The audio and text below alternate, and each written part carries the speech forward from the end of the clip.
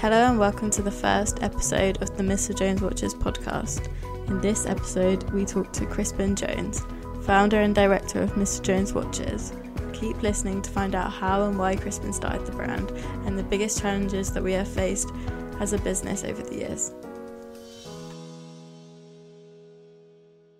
So hi Crispin, how are you? Yeah, good, thanks Olivia. How are you? Yeah, good, thanks. How's everything? Yeah, very good. I'm weirdly quite busy at the moment. I say weirdly because we feel a bit out of step with, everyone else. Like I have a lot of friends who are kind of furloughed or, whose work is just really quieting down. But yeah, for us, it seems pretty busy. Mm-hmm. Is everyone going back to the office now? Not quite. The COVID-19 thing has affected us quite a lot in that most people who can work from home are now working from home. Well, all the people who can work exclusively from home are working from home. Most of the production people are now working from the workshop, but we've sort of reorganized it so that we have 2 units that we rent in there. So people are spread across the 2 units more evenly. But yeah, more people are back now. For the first 5 weeks of the lockdown, there were more people working from home. But it's just simpler for us to organize the production if everyone is there in like one site. Mm-hmm. Would you say that things are going back to normal slowly for us? Yeah, I guess they're going to the new sort of normal. Mm-hmm. Like one of the changes that's happening is because the Oxo Tower shop is closed, and that's where we used to send all the orders from, we're going to rent a third space in the workshops in Camberwell so that we can pack and send the orders from there. Because what's kind of been happening is packing up the orders has sort of overwhelmed the unit that we use for production because it needs a lot of space to kind of lay out the watches that we're sending out and stuff.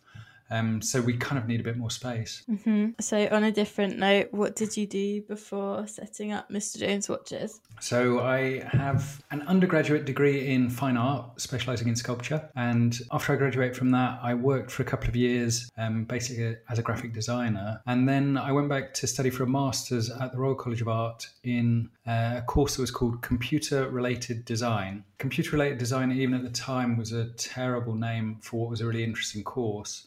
It was a course that was involved in any sort of creative use of technology. And this was I studied there from 1998 to 2000. So actually it was before the sort of mainstreaming of technology that we all live with now. So it was a time when we were viewed as quite strange within the Royal College of Art because we worked in front of a screen all day, every day. Like now is... you go to an art college, everyone works in front of a screen, or everyone has a laptop. But then we were... weird. It was an interesting course. It was interesting as well because it wasn't like an MA in photography where everyone probably studied photography before. It was an MA in a subject that no one had studied before. So there was quite a diverse range of people who studied on it. So people like me who came from a fine art background, but then other people who came from graphic design or product design or, all different sort of fields. So after I graduated from that, I spent some years making stuff like one-off pieces for exhibition that were not really product design, not really fine art, but some odd space in between that was sort of grouped as media art. Some of those things are still online that you can see. There was like a set of mobile phones that I made that each in different ways changed the user's behavior by having a very different form of interaction. So for example, one of the sets of phones had metal plates on the side that delivered a variable level of electric shock depending on how loudly the person on the other end of the call was speaking. So if the person you're speaking to is shouting at you down the phone, then you get this electric shock, a stronger electric shock through your hand. So the idea with that was to make people generally speak more quietly on their mobile phones. And another had an interface where in order to dial it, you had to kind of play it like a trumpet. So it made the action of dialing a number very sort of public and made you very conscious of your surroundings before you called someone. I mean, this was like early 2000s, which was a time when mobile phone use had really mushroomed all of a sudden and like taken off and become fairly, it become quite a disruptive thing in the city. Just you'd ride around on the bus and people would be like really loudly talking on their phone because, I don't know, they're just unaware of the people around them. While you're at uni or doing a master's, did you always do interactive like artworks? When I was studying fine art, no, not really. There I was doing, so I was studying sculpture, but sculpture has a really tight link with photography because when you make sculptures, you always have to photograph them in order to show your work. Like that's the kind of normal way of things. So you graduate from a sculpture course with a portfolio of slides, or you did back in the day, that then you could sort of send around to people. So I kind of became more interested in just the photography side of it, and especially manipulating the photographic part. So the photography department at Kingston, where I was studying, had one Mac with Photoshop version 3 on it. And like, it was really exciting because you could fake sculptures, create things that would be impossible to make in real life, but you could kind of present them in the same way that you would present the other sculptures. So that's like, I was studying sculpture, but I wasn't carving stone or anything like that. I was using Photoshop to make sort of collages, really. Mm-hmm. So in a way, I started using technology, but it wasn't particularly interactive. It was more like after I graduated, when I started just playing around with stuff. And then later on the computer-related design course, that I became more involved with making sort of interactive pieces. Mm-hmm. So what were the first 5 watches that you released?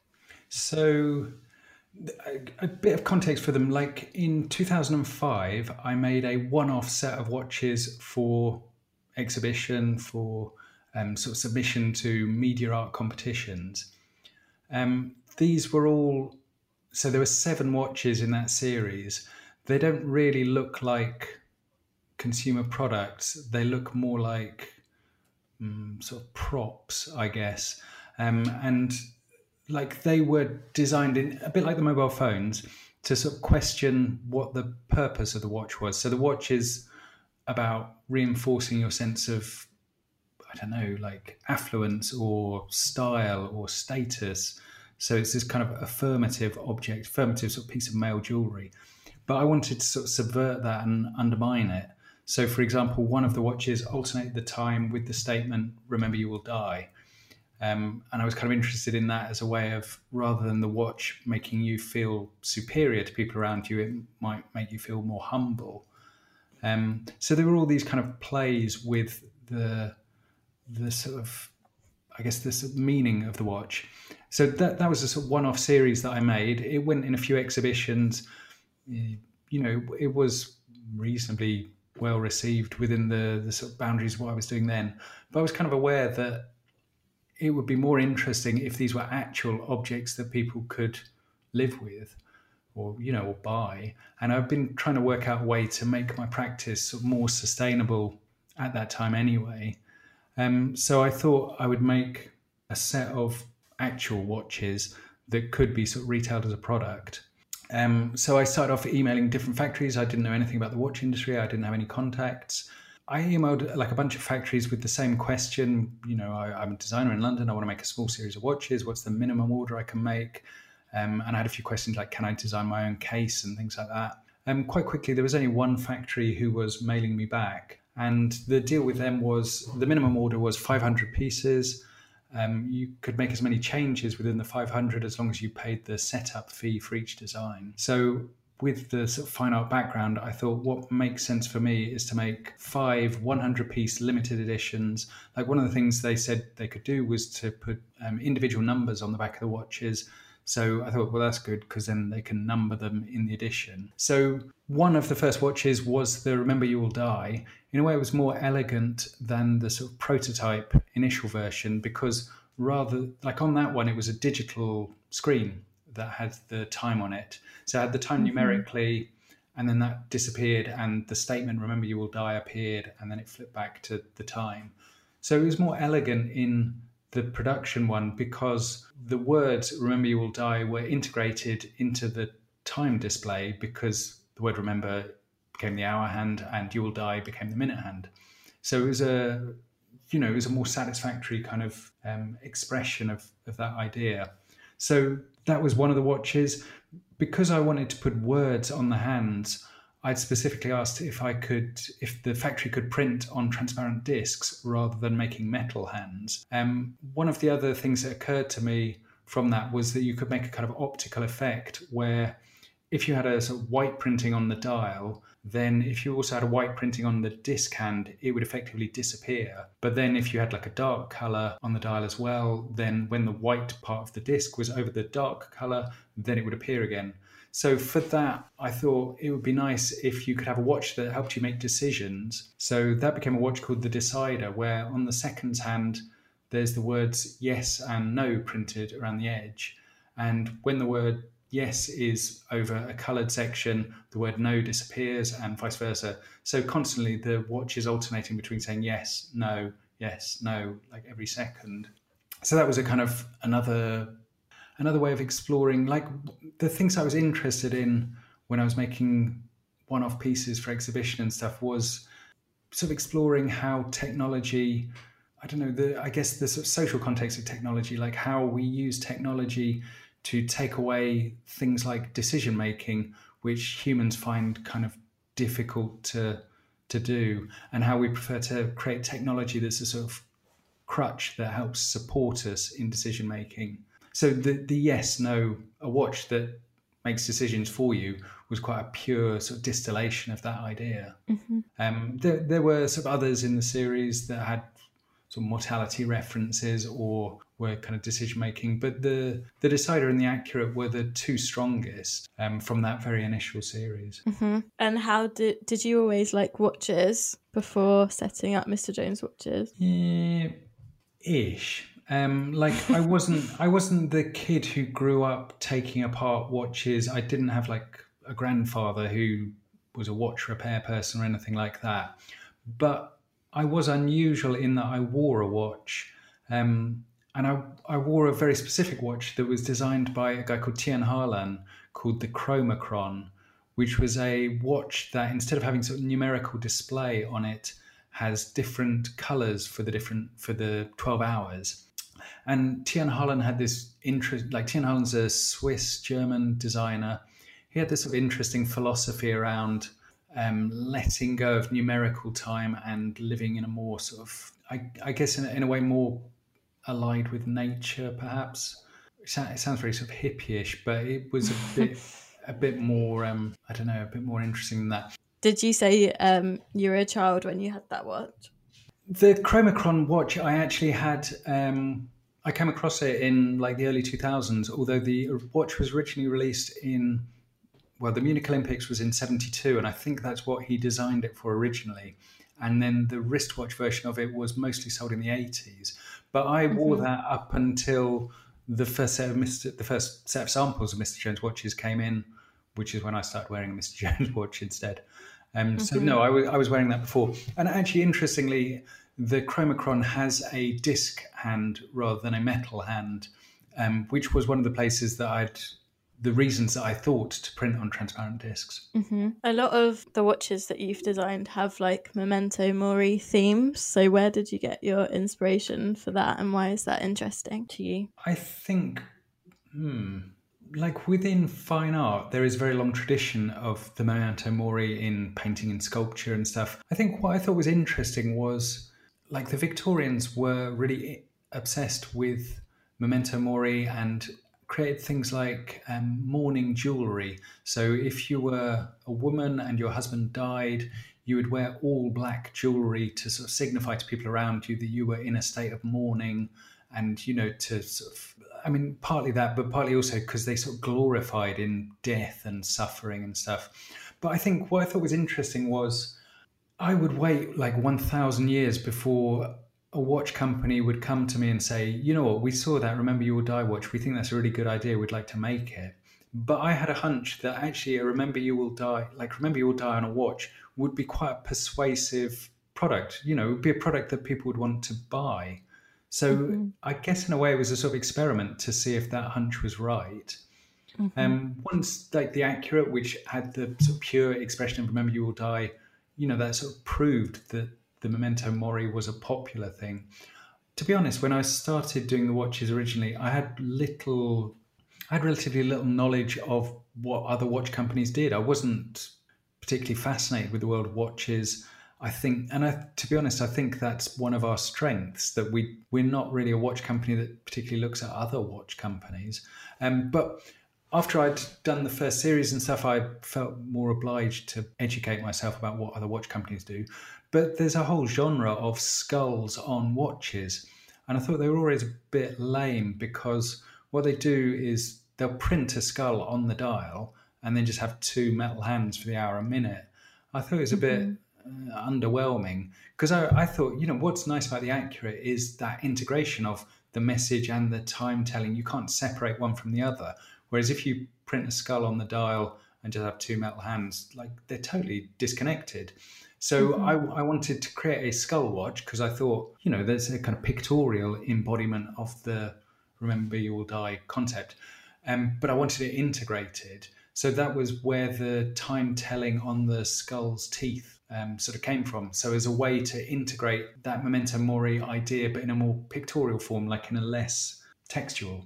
Because also, what was really interesting for me, so Mr. Jones Watches, I launched in 2007. I say I because it was just me, with the 500 watches. I created a website. I emailed all the people on my mailing list from the sort of creating one-off pieces for exhibition. But somehow it got blogged a bit. It got a very small amount of press. But people were ordering the watches, and people were ordering the watches from all over the world. Early on, there were quite a number of orders from Russia. And I thought, Remember You Will Die in English, it's not as universal as a skull would be. Mm-hmm. So I thought, in a way, that was a way to sort of separate it from the language side and make a more universal sort of expression of it. So The Last Laugh and the Accurate are basically the same concept, but one's pictorial and one's textual. Would you say that The Last Laugh is more successful now than the Accurate? I'd say they're probably pretty even. I'd say The Last Laugh Tattoo is more popular because it's more colourful, and it's this kind of more exuberant expression of it. Whereas the Accurate and The Last Laugh are both pretty monochrome. And I wonder, I mean, I don't know the answer to this, but I wonder how many people have bought the Accurate who have gone on to buy The Last Laugh, or vice versa. I would have thought that they would have. Yeah, maybe. I mean, also, it's worth saying as well, it's quite a polarizing message, Remember You Will Die. It's Marmite. A lot of people see that watch, particularly who come into the shop, and I guess borderline offended by it. Certainly kind of repulsed by it. Couldn't imagine that they'd ever want to wear that. But then there's the people who buy it are the ones who see it as a incentive to be bold, to do things, to not let life pass you by. And that was kind of my intention with it. I didn't want to make a watch that was for particularly morbid people or sort of goths or people who, who it would, do you know what I mean? I see it as a positive message, as a positive kind of reminder to fully exist. But I accept that some people don't see it that way. Yeah. And you were just saying about how in the beginning you were doing everything yourself. What does your day-to-day job involve now? The way things have evolved, the main part of my role is kind of editing designs. So we work with a lot of external collaborators. I still design maybe one or possibly two watches a year. But for the first few years, I thought it was really important. I design all the watches, Mr. Jones watches. It must be me who designs them. But in a way, I was kind of running out of steam after 4 years of just designing watches. And so I opened it up and we started collaborating with different people. Originally, people who I was friends with. But as time's gone on, we have cast the net a bit wider. So we work with quite a broad pool of illustrators, artists, kind of creative people. And the watches have become a lot more pictorial through that. And I think for me, that's a really exciting thing. And that's not something necessarily that I can do myself. So I kind of respect that I respect what other people are bringing to that. But a big part of my role is editing the design submissions. Each watch that we release is a kind of collaboration. It's very rare. I was saying it's never the case that an artist submits something and then it's ready to go. The only exception to that would be Christoph Devos with the Perfectly Useless Afternoon, where his design submission to the final watch is almost identical. There was a slight amount of sampling we did on colors, and just we made some very, very minor tweaks. But most people, it's quite a process of, we receive the original design, like I will then work on it to make an on-screen version of it that's self-running, that runs off the computer clock, so we can see how it looks in motion. We review that, to then we'll make a first physical sample to review that, and then, you know, as many times as we need to, we'll work on sampling it until we feel it's the purest, like best expression of that design.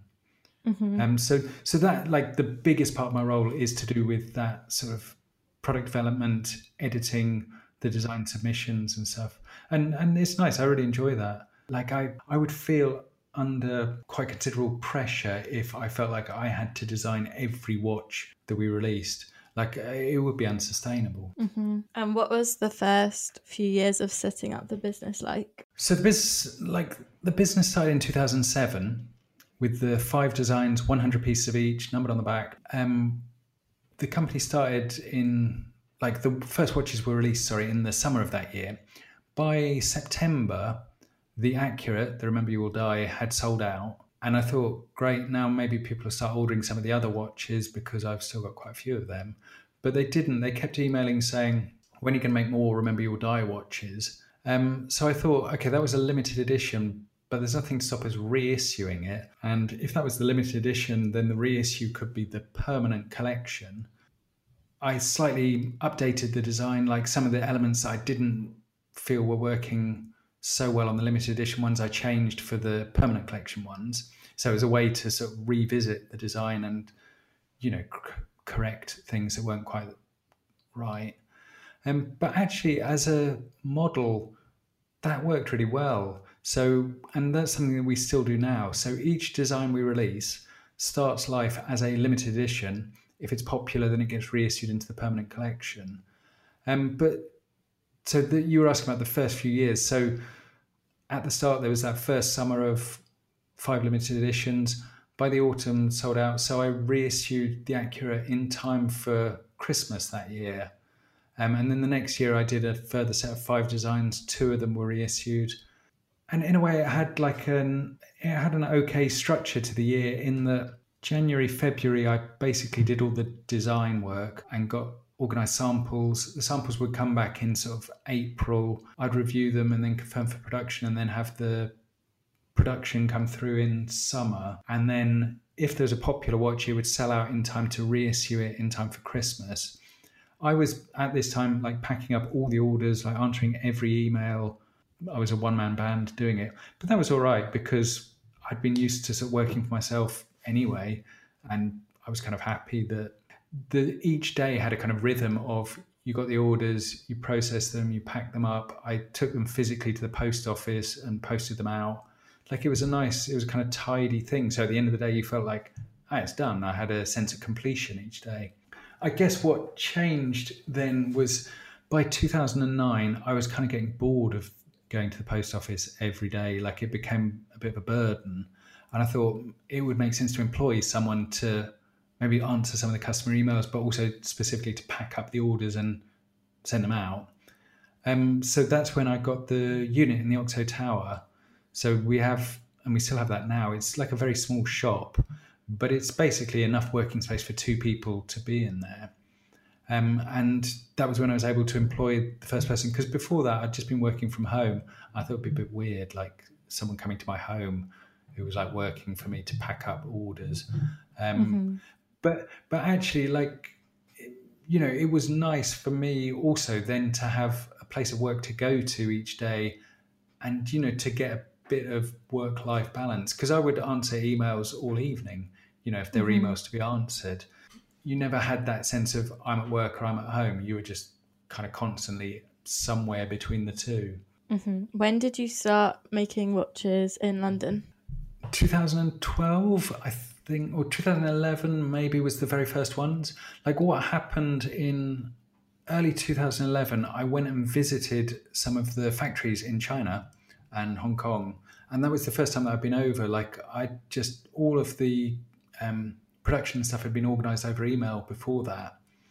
So I went around the factories that I was fascinated with it because I'm fascinated with how manufacturing works. But I was particularly fascinated to see the printing of the dials. I didn't see the printing of any of the disc hands or anything like that, but I saw the printing of dials, not for our watches, for other brands. And what struck me was that it didn't look very high tech, the equipment. Like I didn't even know what the equipment was called that they were printing it on. I learned afterwards it's called a pad printer. When I came back to London after that, I started thinking, what would be really useful would be if we could sample the watches here, because one of my frustrations at that time was when we were doing all the production in Hong Kong, China, was that you'd have a design ready to go, you'd email it off to them, and then you'd wait like 2.5, 3 months, and then you get the physical samples back. You'd spend like 15, 20 minutes like assessing the samples, making a few changes, and then you'd have to wait 2.5, 3 months for the production to come back. So it's just like, it was difficult to maintain sort of momentum with the design, and it was difficult also to be very experimental because you didn't want to wait 2.5, 3 months and get something back that wasn't close to correct. So in a way, it made you be a bit more conservative. So I thought, after visiting the factory, I thought, you know what, we could do the sampling here.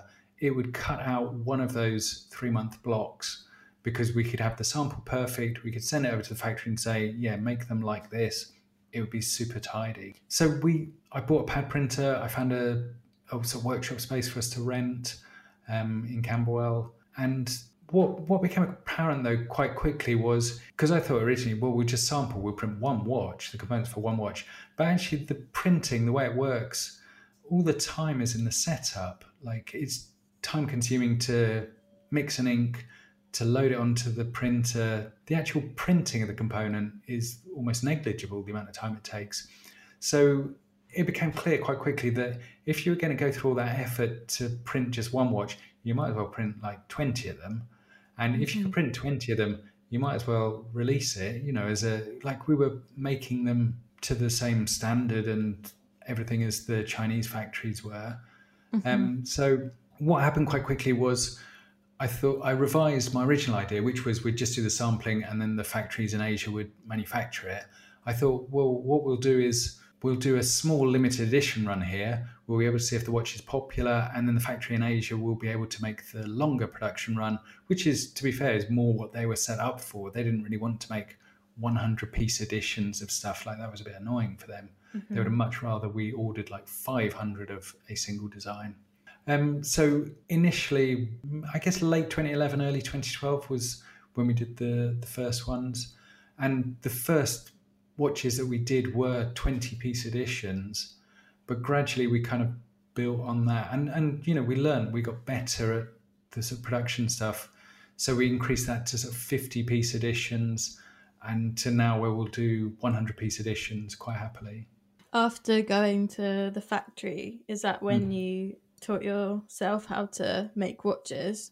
Actually, I'd started already. I'd found a course in Epping called the Epping Forest Horological Centre, where they did evening classes in mechanical watch repair. I started going to that in 2010, I think. They had a sort of year-long program where you went every Tuesday night from 6 till 9. It was a bit of a pain to get out to because Epping is like miles away from anything, like miles away from the Oxo Tower anyway. And even the centre where you do the study is like 3 miles from the station. So I had to buy a Brompton, get the tube all the way out to Epping and then cycle the last bit. But it was really interesting, and I did enjoy learning that. And that also, I kind of also understood through doing that doing the watch assembly wasn't that hard. I mean, you know, it's not trivial, but it's not so complicated. It's not like you need a huge investment in a lot of tools and stuff. You need a handful of watchmakers' tweezers and screwdrivers and eyeglasses and stuff, but that's all relatively manageable.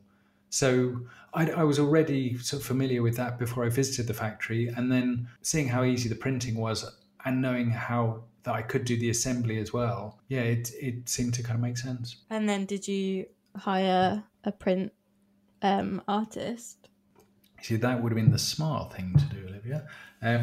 I hired the original print technician and assembly person was Natasha Mould, who came to me via Amy. My partner had a space in Cockpit Arts in Holborn, which is a sort of incubator for different craftspeople. Natasha was working for one of the jewellers there. Natasha had trained as a jeweller, but was also interested to do other things. She worked for a brief period in the shop in the Oxo Tower, but then I explained that I was setting up the sort of sampling and stuff. She was interested, so she started working. I think originally she worked on the weekends in the shop and then also did a few days during the week in the workshop doing printing and also assembly. And yeah, gradually over. So Natasha did that for maybe a year, 18 months. She was doing both printing and assembly. After she left, I thought it made sense to sort of separate out those two positions. So then we had two people who were doing, but like by the end, after 18 months, like Natasha left because her commute became sort of unsustainable. She moved to Aylesbury. She was doing this mammoth, like over an hour each way commute to Camberwell. And at a certain point, it's just too much. But so to replace Natasha, then there were two people who kind of, the way that the works are divided out, one of them did the printing, which was Marianne Labeth, who, we've worked with on the design of various watches, and Genevieve, who did assembly. And kind of that separation still exists now. So now the people who tend to do assembly tend to be trained jewellers, which was indeed Genevieve's background. And then the people who do the printing, like Paul and Ellen, are printmakers. And like, it seems obvious with hindsight, like you'd say, well, why don't you just hire printmakers to start with? But I thought it was really different. I thought what we're doing is, it's not the same as silkscreen printing, because that's like a big physical thing. Like the kind of printing we do is like very different. Actually, it's not. It's just the scale is slightly different, but all of the skills and the kind of ink mixing and the understanding of the process is absolutely a sort of printmaking thing. And similarly, like the watch assembly, the jewelers who have sort of bench working skills and are used to handling very small components, are very well set up to learn the watchmaking side, just because they're used to kind of working on that scale. I suppose you didn't think that you would need like more employees. Were you not selling as many watches then? No, definitely not. No. And also, so making the watches in London coincided with Emily starting to work full-time on social media and marketing. Like Emily is really important in the overall picture of Mr. Jones Watches, because without her, I don't think we really exist as a brand. I think my interest is in product development and manufacturing and developing new products and stuff. It's not really in communicating that stuff. I'm not a great one for social media.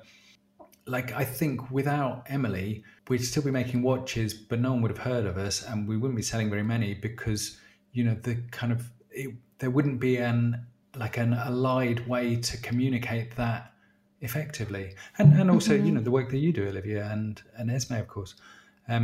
It's a really important part of the overall. And I guess Emily was the first person who I employed who I thought, I couldn't do your job. Whereas everyone else, I'd always thought, you are helping me out because this is something I just don't have time for, but this is something that I am doing anyway. Like the printing, originally I did all the printing, but then, I just didn't have the time. I have other responsibilities in the company and stuff I have to do. But yeah, so we'd start printing and producing in the workshop, and Emily also helping to create Mr. Jones Watches as a brand and to work out how we communicated, what we did in an interesting way. Before Emily started to work full-time on marketing, how did you find getting press and marketing for the brand? Just really hit and miss. Like, I was so lazy, I would just wait for a journalist to mail me, basically. Or actually, early on, we used to get featured on Dezeen quite often because Dezeen were supportive of independent British design and were interested in what we were doing. And then later they had their own online watch store, and they used to stock some of the watches. So then they were also sort of motivated to write about us. And in a way, being featured on Dezeen made us lazy, because if you got something featured on Dezeen, and probably it's still the case today, like, you get a ton of other press on it because there were lots of other bloggers who were reading Dezeen, who would learn about you through that. And indeed, like, not just bloggers, there were print journalists who would see you on Dezeen and then get in touch. Like, in a way, it's soured, because at a certain point, Dezeen would only write about the watches that they also had in their store, which, is fair enough. They're not the BBC. They don't have to have editorial independence or anything. But we were reluctant to sell them limited edition watches because, in a way, the limited edition watches are our way of testing how popular a design's going to be. If we sell them all to our sort of wholesale partners, then, we don't get that insight, so we don't know what we should be reissuing. How did you start selling to wholesale websites and shops? The first wholesale customer that we had was called Watchismo. They've now bought the watches.com domain, and they're a very important retailer for us.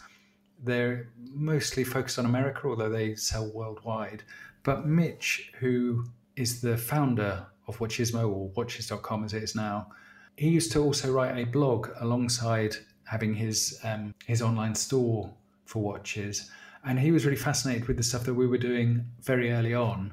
And, I said, when I released the first set of watches, I sent out an email to my contacts. He was one of the contacts because he'd seen the one-off series of watches that were for exhibition.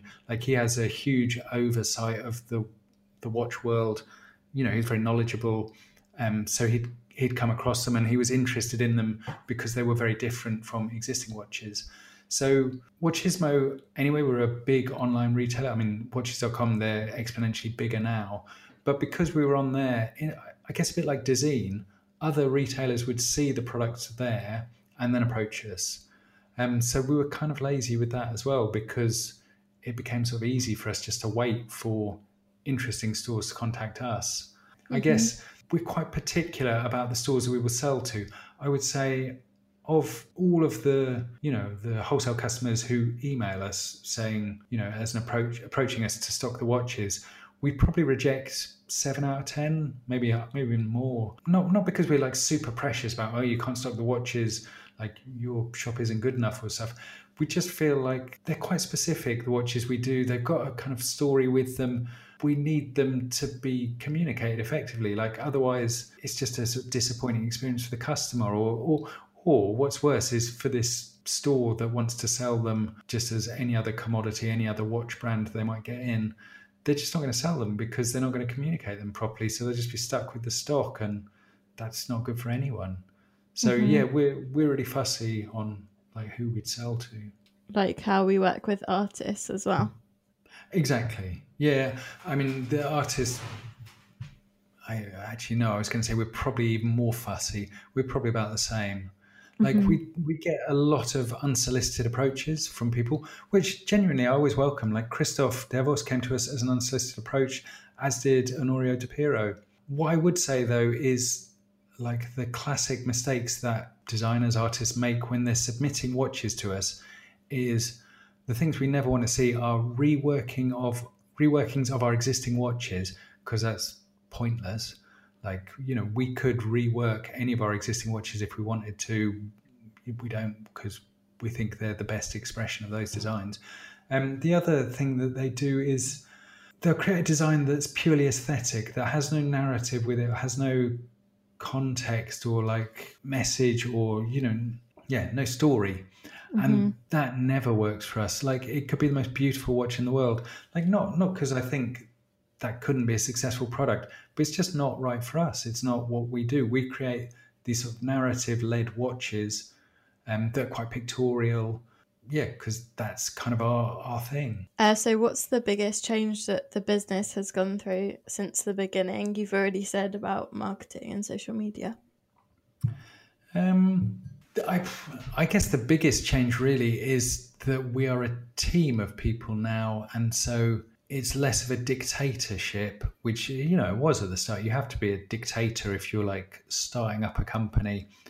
I think me learning to sort of relax and trust the people around me more has been the biggest change for me, and I think has made the company much more successful. Like, I should pay tribute to like Elena and Kat in the production side, and Andy, Paul, and Ellen, who do the two print technicians, because I think collectively the five of us, sorry, I can't count.